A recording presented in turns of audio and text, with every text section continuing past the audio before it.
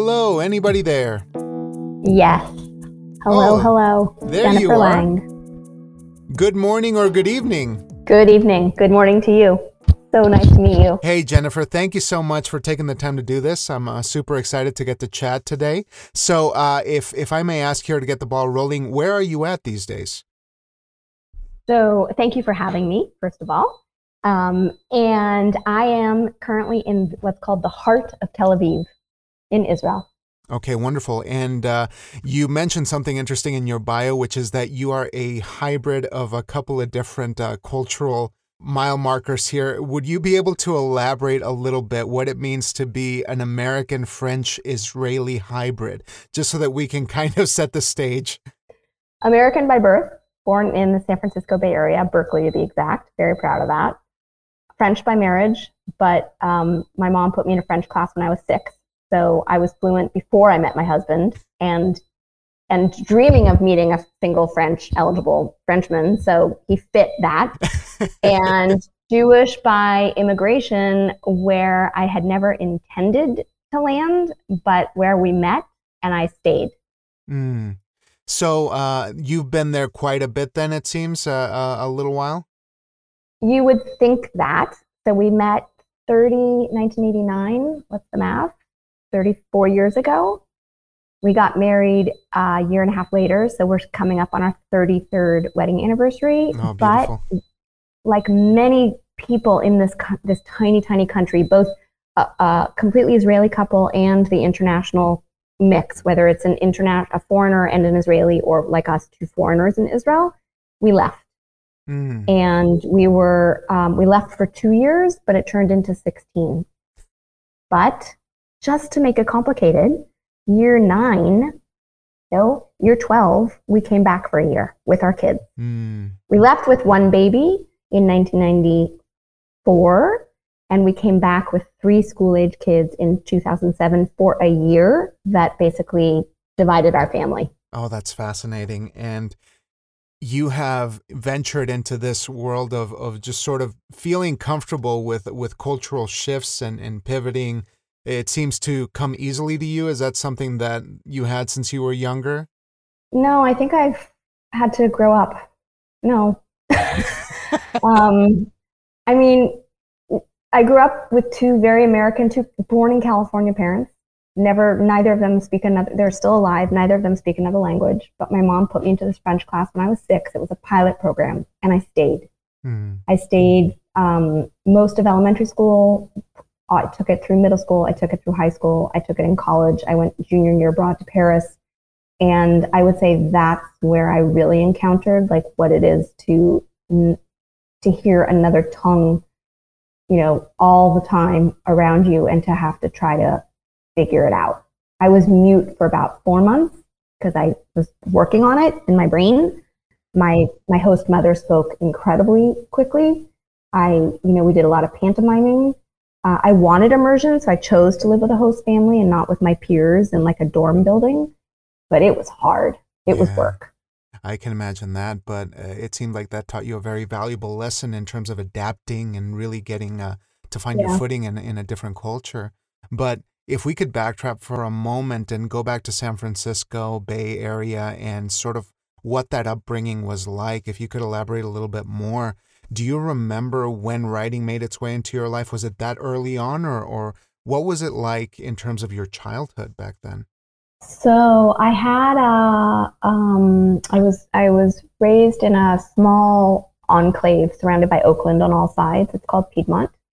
And I used to be very ashamed of that because it's got a reputation for being, upper middle class, and it's definitely snotty. I can't speak of today, but it was very, very cliquey, very small. We were raised as Reform Jews in a very, very non-Jewish area. So we were going against the grain from as early as I can remember. Whether it was missing school on the major holidays, Rosh Hashanah, the New Year, or Yom Kippur, the day of fasting and repentance. It didn't matter how many times I told my teachers ahead of time that I had this holiday and I was going to miss a test. Like every year there was a test I was missing. And it didn't matter. My dad put his foot down and said, we go to temple. And we also went to Israel. So we did two things, very different from everyone around. We were not religious. It wasn't a God-based household. It was a Jewish culture-based household. So it's really hard for someone to understand that if they didn't grow up with it. Strong Jewish identity with grandparents born in Eastern Europe who immigrated in the early 1900s, fleeing anti-Semitism, fleeing famine, fleeing poverty, fleeing the Tsar of Russia, really. So that whether it was Yiddish words, their common language was Yiddish, if you know what that is. Mm-hmm. And they were trying to assimilate and raise two children, my aunts and my three children, my aunts and my dad, and pass down the holidays and everything. But it wasn't a house where we kept kosher or we kept the Sabbath. It wasn't that. I went to football games Friday night, school dances, out on Saturday. It wasn't a temple based. It was just on those major holidays. But now to where the writing came in. My mom used to take me to the library, the public library. And I have really strong memories of that, of the, wooden floors and the sound of the creak of the stairs and her shushing me if I tried to talk. And the Laura Ingalls Wilder and Judy Blume and Beverly Cleary. And I have very, very strong, beautiful memories of going to the library with my mom. See? No, I wasn't necessarily writing, but I was always reading. I had a book all the time. Yeah, you appreciate I was the kind of value of nerdy. that. Yeah. Yeah. And so when does writing make its way into your life proper, when you feel like you were exploring a memoir form or fiction or, some of these other forms? So all of the questions you've asked so far are going to come together in the weirdest way right now.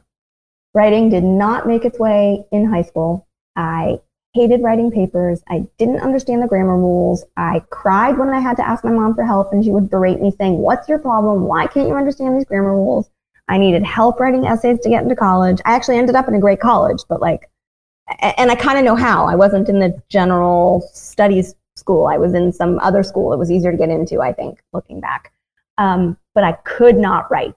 Mm. And so much so, my freshman year of college, I think I failed one of my first papers because of plagiarism, which I didn't even know what it meant. Oh, no.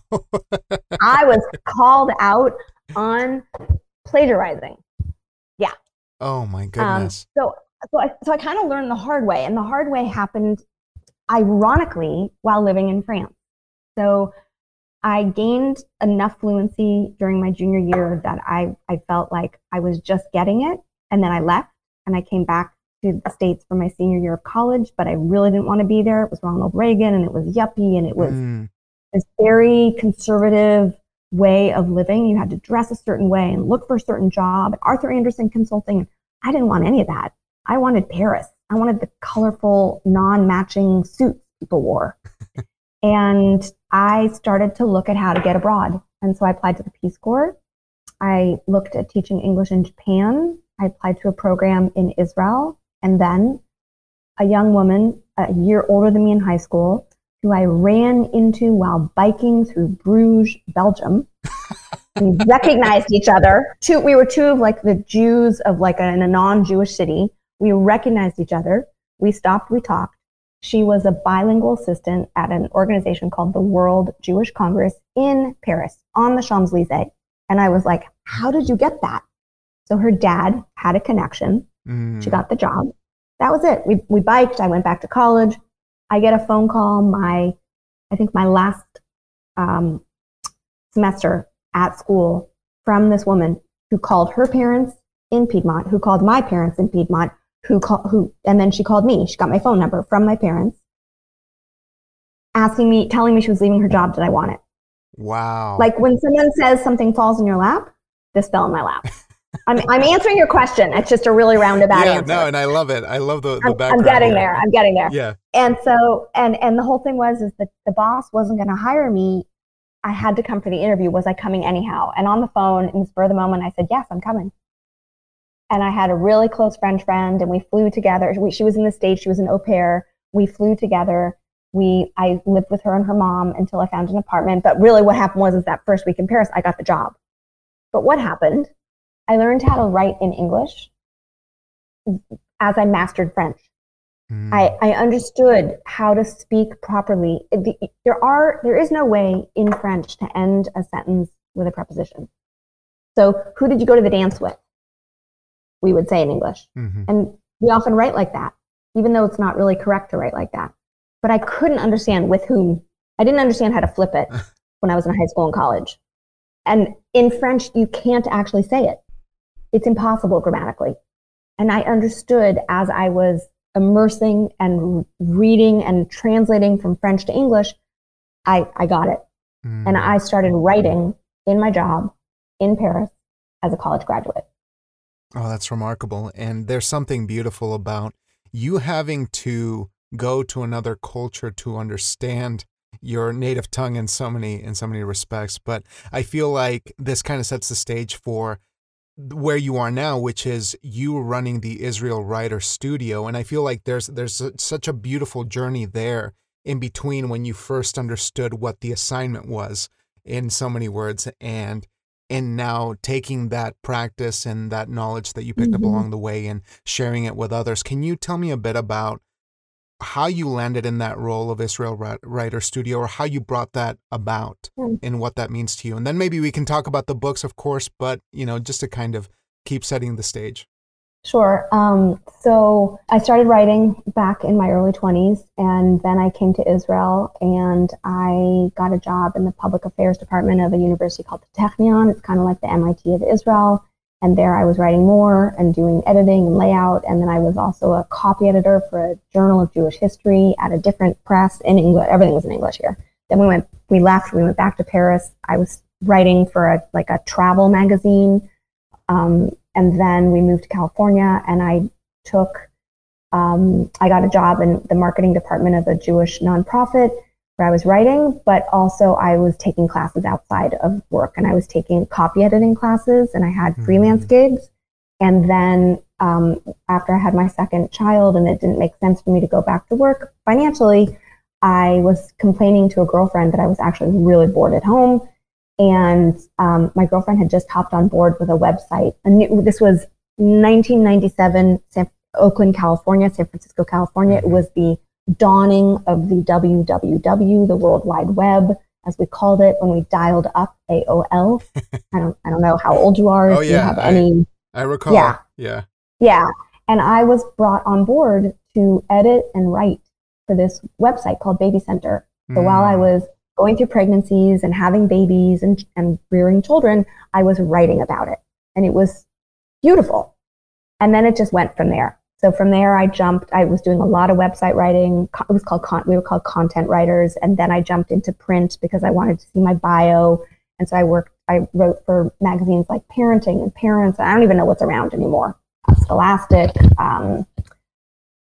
Okay, so the question. Okay, so then in 2008, Bernie Madoff took the economy down. We were living in Israel for this year. And two of the magazines who were my main bread and butter with freelance writing, the editors-in-chief walked away. Both women saying, "I'm done." Wow. She folded her magazine. She couldn't even pay me my last assignment. And the other one just said, I can't do this anymore. And when they walked, I walked. So I had been freelancing for, 11 years. And I walked, and I spent a year, 2008 into 2009, thinking about, because I was already taking creative writing classes then, how can I call myself a writer if I'm not being paid to write? That was a big conundrum. And I realized I could teach. I realized I could take the best of everything I had gotten over the years and put it into a curriculum that I would have wanted when I had just started on this journey. And I pitched 5 adult schools in the area where we were living in New York, and 2 of them hired me. And I started teaching memoir classes in adult schools and loved it. And I was also already teaching yoga, so I was already a teacher, and it came naturally. I seemed to realize, in my early 40s that it didn't matter what I was teaching, that I was a teacher. And we moved to Israel a couple years into that, and I started teaching through an organization. But you have to remember, I'm in a non-English speaking country, so it wasn't a given to teach here. Mm-hmm. And then I went to school and did an MFA, and then I had the confidence to say, okay, I'm opening up a thing, and that is Israel Writer Studio. Oh man, what a journey that must have been. And I want to keep asking you more about the convergence of yoga and the creative pursuit, because I think there's something very inherent there about being open and being able to channel something that's a little bit deeper than the surface. But we'll table that for a moment, because I want to ask you about your latest work, which is Places We Left Behind from Vine Leaves Press. Is that correct? Yeah. Can you tell me a bit about when this makes its way into the picture and how you go about finding this memoir? So it's a journey. I mean, it is so not straight. It's not circular. It's not straight. It's just messy. So I'm going to just show or say a few books that have, come into my life at different points and that started getting me on this journey to write in the form that I wrote, which is very unconventional, and I'll talk a little bit about that. So the first one is Dani Shapiro's Devotion, and I went in 2011 before leaving New York for our final move to Israel. I went to hear her at actually a yoga retreat place in the Berkshire Mountains in Massachusetts called Kripalu. She did a memoir weekend. So I was already 7 years into taking different memoir and creative nonfiction classes, didn't have my MFA yet, pretty much had the idea that I had a book in me, but I really wasn't quite sure what it was. And her book is 102 small chapters of her journey trying to answer, what does she believe? What's her faith? Then I went into grad school, and one of the books we read as a school, whether we were fiction, poet, nonfiction, was Alison Bechdel's Fun Home. It's a tragicomic, graphic memoir, and that rocked my world. And then I started reading more graphic comics. Then this incredible woman had a column go viral in the New York Times while I was teaching already Israel Writer Studio. Her name is Amy Krauss Rosenthal. She's no longer with us. She died, I think, in her 40s. Leaving behind a husband and 3 children, and she wrote a column that was all about, I think you might want to marry my husband, I think it was called, in the New York Times. And it was circulating. Everyone was reading it and crying. And the writing was so beautiful, and it was so honest. And it basically brought me down a rabbit hole to understand who Amy Krauss Rosenthal was and what her writing was. And this is like a little memoir. Each chapter is words going with the alphabet, and there's different graphics and design elements, and it is so creative. It's called Encyclopedia of an Ordinary Life. Then, sorry, the answers are long. Then after my MFA, I was in Manhattan for a conference, and I heard Nora Krug, who wrote an illustrated memoir called Belonging, and this rocked my world. This is, every page is different and beautiful. She's an illustrator before she's a writer, and she's German. And she wrote it in English, and it is her reckoning with her German roots. And then the last one, these are not in the order of how they came into the world. This is the order of how they came into my life. And the last one I read, Heating and Cooling, 52 Micro Memoirs by Beth Ann Fennelly, who's a poet. Tiny little, you could call them vignettes, prose about life. So I wrote a 62,000 word long, what's it called? Overwritten, long-winded, uninteresting, flat manuscript of a memoir as I was nearing the end of my MFA. I hired an editor. I got edits. I got 7 pages of comments, and it didn't matter what she said. I didn't like my manuscript. I didn't like the writing. And the big thing is, when you get comments back like that, it's like, put it away. Read everything, think about it, and then put it away. And I put it away. And while it was away, I started taking classes online, because I was in Israel, with a woman named Kathy Fish. and she teaches flash fiction. But really, flash, it doesn't matter, fiction or nonfiction, flash. And I started to write it was 2 weeks, 5 days a week, so 10 sessions. We were in a group. It was asynchronous and no Zoom, no faces. And we were reading each other's work and giving feedback. And everything I wrote was about my life in Israel. And the feedback was all about, like, I hope you're writing a memoir about your life in Israel. It's fascinating. So, like, the seeds were being planted. Then the manuscript that I had that was 65,000 words was about my marriage. And it started when I met, it was also about childhood, but it started and how I grew up, very Jewish, strong Jewish identity in a non-Jewish place. But it really started where I met my husband, and then it ended 30 years later. And it was just too long, and it didn't have a tight focus. It didn't have a tight narrative arc. But so it was out there. A lot of the pieces of what became Places We Left Behind were written. Mm. So all to say, there was a memoir that came out called H is for Hawk. I think Helen MacDonald is the name. MacDonald, maybe, British. A memoir of loss. And a British journal, a literary journal, did a call for stories using the letters of the alphabet. And when I saw it, it was J. J is for ... 300 words max. So this was while I was taking these classes on writing short, flash. And I knew the word I wanted, and I went straight into my 65,000 word document, and I found it. Thank you to Find. Jury was the word. How my husband and I were sitting 2 days after our 20th wedding anniversary in New York, where we were living, debating about coming back to Israel, debating about staying together. And we were deliberating like a jury of two, which ironically, the word jury didn't make it into the final manuscript, but it's elsewhere. And I then kept going. The next month was K, and I knew exactly what word I wanted, and I found it. And then L, and then I went back to A on my own, and B and C. And I ended up with this completely different manuscript because everything was 300 words max. Oh, that's so lovely. I chopped from 900 words and 1,000 words and 1,200 words to under 300. And my prose wowed me so much tighter. So it started, the big transition to get to this book started there.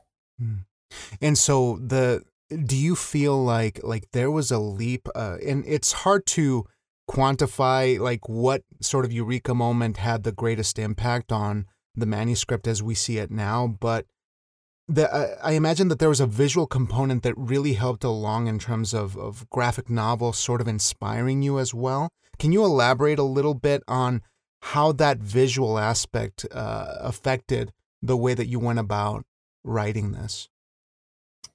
So I think the first thing that I have to say is, like, I'm not an artist. I'm not visual. I think I'm more auditory. So that's my starting point here. Mm-hmm. I think I was feeling that the words weren't doing enough sometimes. And so I was searching for another way to say things. But also, if there's something I have a pet peeve about in a book, I can read a great story. But if the author repeats information all the time, doesn't doesn't give the reader enough credit to remember from chapter to chapter details, mm-hmm. I lose interest in the book. Like, it becomes a badly written book to me. And so a couple of things. I felt like I was being really repetitive with what I was trying to say, and I was trying to figure out how to say things differently to avoid the repetition. And I really like writers who are like self-deprecating and snarky, and I'm not really like that. I'm not so sarcastic. I'm not snarky, but I was like kind of yearning for a little bit of that. And so the way I ended up using the visual elements in my book enabled me to have a little snark. I have some snark in the footnotes. I have a little voice that's like, Did it feel like an alter ego kind of, that went against you in some way? Kind of. It freed me. It really freed me. It really freed me. Yeah. So what kind of process did you go through while editing this new version, the new iteration of the manuscript, did you feel like you had to go at it again from the ground up and get an editor to really walk you through that again? Or did you have a bit more confidence in what you had by the time you sort of wrapped up a new manuscript? I'm so happy to say I had the confidence to do it on my own. I think I knew I was onto something. So after writing, after having Places We Left Behind in a different version where it was just prose, I felt that, like I felt that maybe there was something lacking, but I didn't know what it was. I started to pay attention to what's called call for submissions for like chapbooks, for example. My book is exceptionally short. It's 13,000 words, like really short. So I was treating it as a chapbook. That's not how it ended up being, how it's being released. It's a book, but I was answering calls for chapbooks. And I was seeing this word in this calls for submissions, which was experimental prose. And I was like, what is that? I had no clue. But I remembered feedback I'd gotten along the way with my original manuscript, which was I'd had a pro-con list. And someone said, I'd love to see that list. I wish you had that list. And then I realized I had a chapter about Philippe and I, my husband and I, zigzagging through the old city in Jerusalem to get from one gate to the Western Wall. And I laid my text out on the page like a zigzag to mirror the content. And I realized that like there was something to it. I'm not a poet, so I don't know about enjambment and stanzas and not my lingo. But I was seeing something that was really interesting, and it started there, and it just kept going. Yeah. This kind of leaves me thinking of the process of distillation, how everyone arrives at it in a completely different way. But for you, how does that paint a picture of your life? Because we're talking about still huge swaths of time in your personal history that are now distilled into these very concise, very succinct moments on paper. What feeling are you left with as you look at this manuscript now and look at what actually remains from that massive previous iteration of work? What do you see out of this? What's the feeling that you're left with after such distillation? So I like sparse, I like clean, I like not cluttery, like it's very much like a mirror of who I am. I get rid of things easily. I like clean space. So there's that aspect. Like there's no connective tissue from chapter to chapter, right?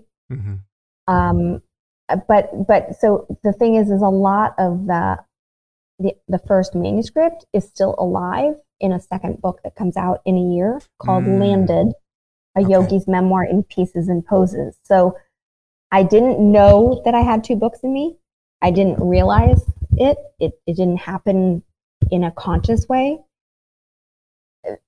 Landed, the second book, was what I was really working on and trying to place when I signed for this. When a friend came to me saying, I'm looking at chapbook submissions, you should look at your body of work that you have. You should try to think if you can link some essays together by theme. I think you should enter contests. So I was already in the submission process for Landed, getting a lot of rejection, when I went back to work on Places. I see. And realized I had two separate stories going on. Okay. So how does the divergence occur? And I got to say, Landed, a yogi's memoir in pieces and poses is a great title. I think it kind of playfully marries those two ideas of your life, which is very taken with that title. That one's coming out next year, right? 2024? Yeah. So tell me about how these two books, these two manuscripts, I don't want to say counteract or counterbalance each other, but how do they speak to one another? Because they seem to be a continuation or extrapolations of the similar journey. So two readers, two women, two writer friends who I, really, one was actually my mentor and one was a writer friend, both said something to me when I had the longer manuscript that they had read, saying, I think you're asking the wrong question. And a memoir is all about asking a question. What is the question? And when my second friend said that to me, I was like, okay, I'm clearly up, going up the wrong tree. Like, what is the problem? And I realized that I shouldn't be focusing so much on my marriage as the journey as much as my journey. And what was my journey? Because I had definitely taken a journey. And my journey started when we landed in Israel in August of 2011. Oh, wow. With two teenage daughters and our son who was joining the Israeli army. And that's what catapulted our move back to the country. And my journey was on and off the yoga mat, really trying to make peace with this country. I felt ambivalent. I had wrestled. I felt like it was home, a second home to me, but it brought out the worst in me often. I often cried, lots of crying jags. I wondered if I was depressed, but I never felt like someone who was depressed. So it really did something to me. Got under my skin. And so I realized that the manuscript that I needed to focus on, I put the 65,000 words away, starting way back in 1989. And I started in August 2011. And I wrote from there my first 7 years in Israel, which is super meaningful on many levels. 7 in Judaism is meaningful. 7 in yoga is meaningful. Like, for example, the 7 chakras. And we, in our marriage, had never lived longer than 6 years in any one place. Wow. It was the first time we stayed. And something happened in the staying, in the rooting. Something happened when we really stayed in this country and started to make roots in a way that we never had. We'd been searching for home all those prior years. So I ended up with these 2 different books so Landed is about my journey on and off the mat, making peace with this place.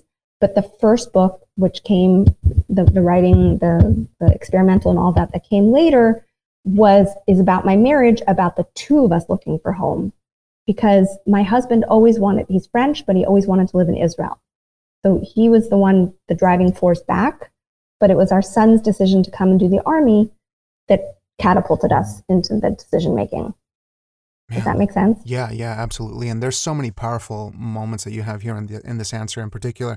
The idea of asking the right question, just to begin with, it feels so common sense, but not something that I naturally gravitate to in terms of beginning that kind of memoir journey. But in terms of spirituality, and I hope to not pry here, it's just something that's very dear to my heart. I have a complicated relationship with faith, and I'm always taken with this idea that you can have a kind of spirituality and a kind of practice that informs your life for the better and helps you along, rather than what we are normally seeing online or in a lot of different mediums that faith is not necessarily a good thing. I mean, I go back and forth on this, but for you, in terms of spirituality and being in such a place with such hallowed history and bringing a lot of that personally, culturally as well, do you feel like you have a form of spirituality that goes beyond?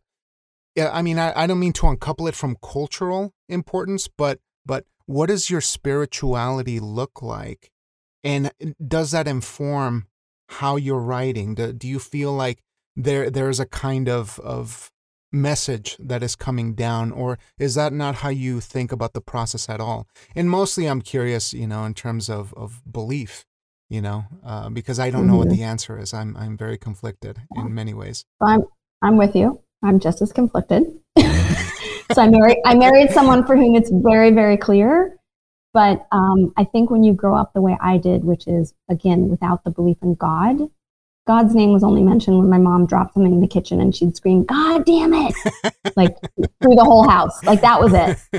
I think when you don't grow up with a clear belief, you definitely can't live this. Yeah, we haven't even talked about what the battle has been in the marriage, which is, I married a man who grew up in Europe with a traditional Jew, and a traditional Jew in Europe for many Europeans means keeping kosher, separating milk and meat in the meals, maybe eating in a non-kosher restaurant, but never eating non-kosher meat and never eating shellfish. So that's how he grew up. It means that he went to synagogue every Friday night with his dad and his brother, and they walked because it was in their little village. And they went to synagogue on Saturday morning as well, which is the Sabbath from Friday sundown to Saturday sundown. And then it meant dinner at home Friday night, saying the prayers over the wine and over the bread, the challah. And then on Saturday afternoon, he'd meet his school friends, none of whom were Jewish, and go and ride bikes and be mischievous boys. So we both went to public school. He and I both went to public school. We both went to what's called Hebrew school. We both went to Jewish summer camp. We both went to Zionist, pro-Israel Jewish summer camps. But I did not grow up with all of that tradition at all. Mm. And when he moved to Israel, we were both 23. When he moved to Israel, about 6 months before I met him, he decided to take that tradition and to up it and to observe the Sabbath in the way that it's supposed to be observed. Mm. So he doesn't drive a car from Friday sundown to Saturday sundown. He doesn't get into transportation. He doesn't turn on his computer, his phone. He reads on a Kindle. He does do that. He doesn't spend money. All of these things that for me are like, pardon my French, WTF? Like, why? But I say that because I didn't grow up with the belief. Mm-hmm. He did. And that is the bottom line difference. Mm. And so I've wrestled with it, and he asked me to do it his way. So we raised kids that way in America. And like, I didn't like raising my kids like this. I didn't believe any of it. Mm-hmm. So it was such a battle for me to toe the line. Yeah. Right? I didn't care if I got in a car on Friday night or Saturday. I didn't care if I had ice cream after having a hamburger. I just didn't care because I don't have the belief. Mm-hmm. So I'm 58 next week, and still the wrestle is less. I would say I'm much more at ease to say I'm a secular Jew. I live in a very meaningful place and a conflicted place and a controversial place, and religion is kind of inevitable. It's hard to avoid here because the whole calendar is wrapped around the Jewish holidays. And on Rosh Hashanah, the Jewish New Year, I go to the movies with girlfriends. Mm. That's where I've come to. I do not step foot in a synagogue. I don't feel anything. I feel a lot more on my yoga mat or standing at the edge of the Mediterranean than I do in a synagogue. I feel nothing in a synagogue at this point. Mm.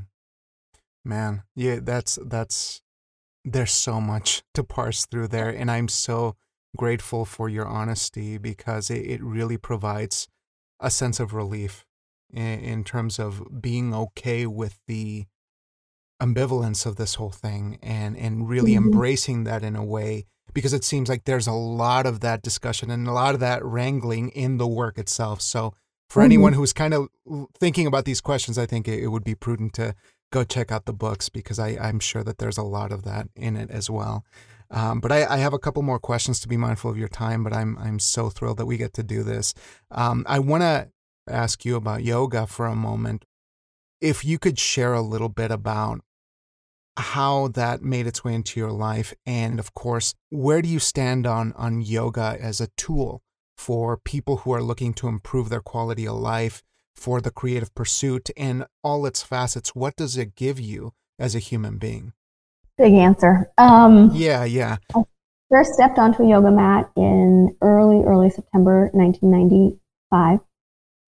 About a week after my birthday. I was 30 years old. I had a baby, a 2-year-old. We had just moved to Oakland, California, so we were living down the road from my parents after a year in Paris. So we were in Israel for 5 years. Our son is born there. And then we went to Paris for a year for my husband's MBA. And then we went to California for my soul, for my psyche. And we were there for a year, but it turned into 6. And there was political unrest in Israel. I wasn't able to come back. And a girlfriend, an American friend of mine in Israel, before we had left, had been very, very involved in yoga back in New York. And so I kind of knew a little bit about it from her. And she had said to me, if you ever get a chance to go to class, you should. So moved to California, saw a yoga studio about a half a mile from my home, went to a class. Mm. And I went to a class on a Wednesday morning. And I kind of will never forget, it was packed with people from 9 to 11 in the morning. Everyone had the same mat because back in those days, there was only one kind of mat. And everyone was whispering about the teacher, wondering if he would be there. His name was Rodney. Rodney He, if that means that name means anything to you. He's pretty nationally known. Mm. And in walks this, beautiful man who looked like he'd been a dancer or a gymnast. And I get teary. Talked about rooting down into the earth, planting your feet, spreading your toes, how to find parallel and how to anchor yourself. And I was moved by the words because I had been moving for so many years. After growing up very, very rooted, I end up very, very unrooted and shaky. Shaky in my marriage, shaky with religion, shaky on the planet. Didn't know where home was. Lived with a man who did not want to be in America. I knew that. And I just kept going back to class because those words, it was like song lyrics to me. And it gave me visceral, there were the poses going on, which I liked, but but it was this language that just, brought me in. And I went once a week for many years. It was all I could do because I was working part-time and I was juggling childcare and I was, commuting, and it wasn't so easy. And I went once a week for the first 6 years.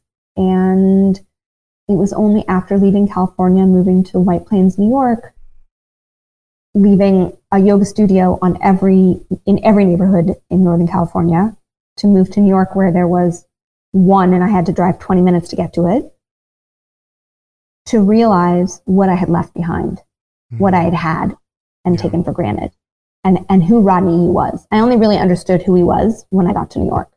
And the teachers and the studio where I was going were wowed by my first teacher. And that seems like such a gift to receive at such a pivotal time when you're going through so many changes. And especially as a parent, I feel like there's so many things that turn your world upside down when you become a parent that I can't imagine that, as well as the cultural upheaval that you seem to have experienced.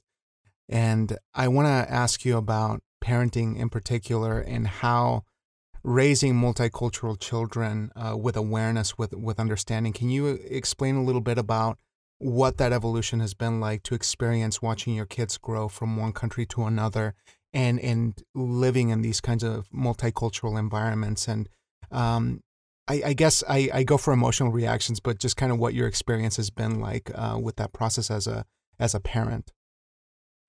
So, I think, I wanted to be French. I wanted everyone to think I was French. I would walk around Paris and drape the scarves and just, all I wanted was for people to mistake me for French. But I have an American head, so that didn't happen. And an American laugh and American white teeth, and it just never happened.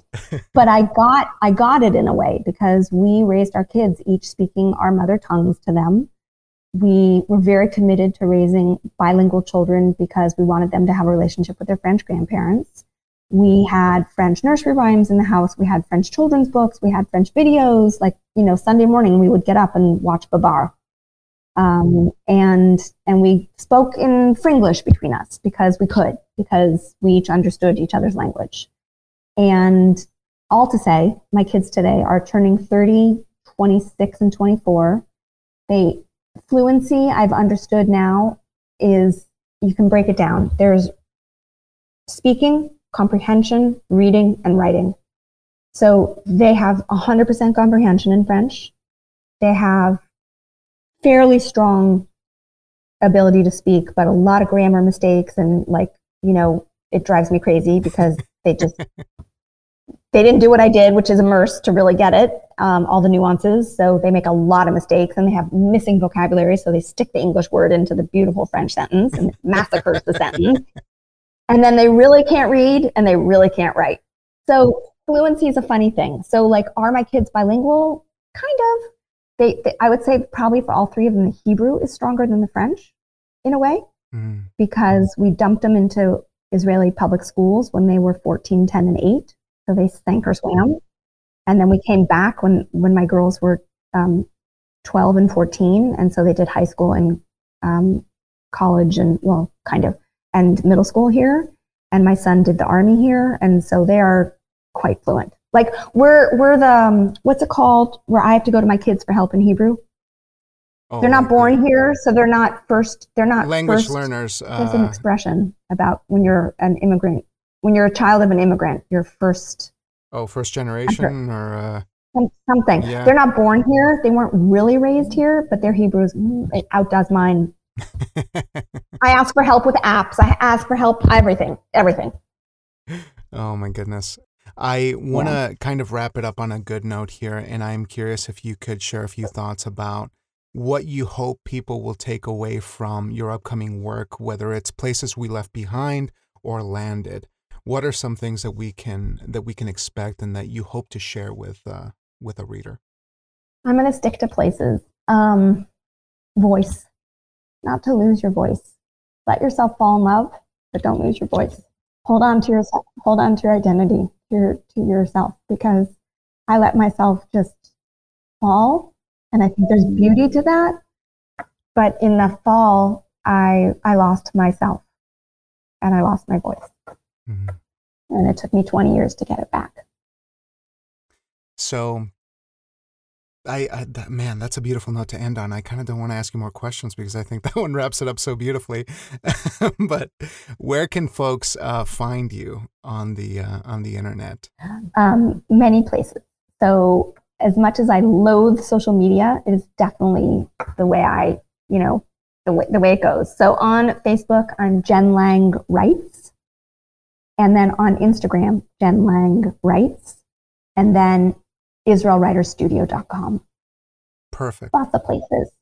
Yeah. Well, Jennifer, I want to thank you so much for your time, for doing this. It's been such a pleasure. And I want to really share my gratitude for sharing this love of language, for believing in the multicultural message of making our communities better, and to look forward to a future that is full of possibility, but also for this wonderful work that you're doing with such honesty and reminding us what the most important thing is, which is to hold on to that voice. I'm just very, very inspired by the work that you're doing, and it's really been a blast. So I hope that we get to chat again, maybe when Landed comes around. So much. Yeah, because we just scratched the surface. There's so much to cover, and I feel like 10 minutes from now, I'm going to get so many more questions to ask you that I'll definitely want to continue this if you're ever willing to do that. Absolutely, Jamie. Thank you so much. It's really been a pleasure. I hope you have a wonderful evening, because I'm pretty sure it's evening over there, and I will be in touch real soon on the internet, okay? Thanks. Take care. Bye. Bye.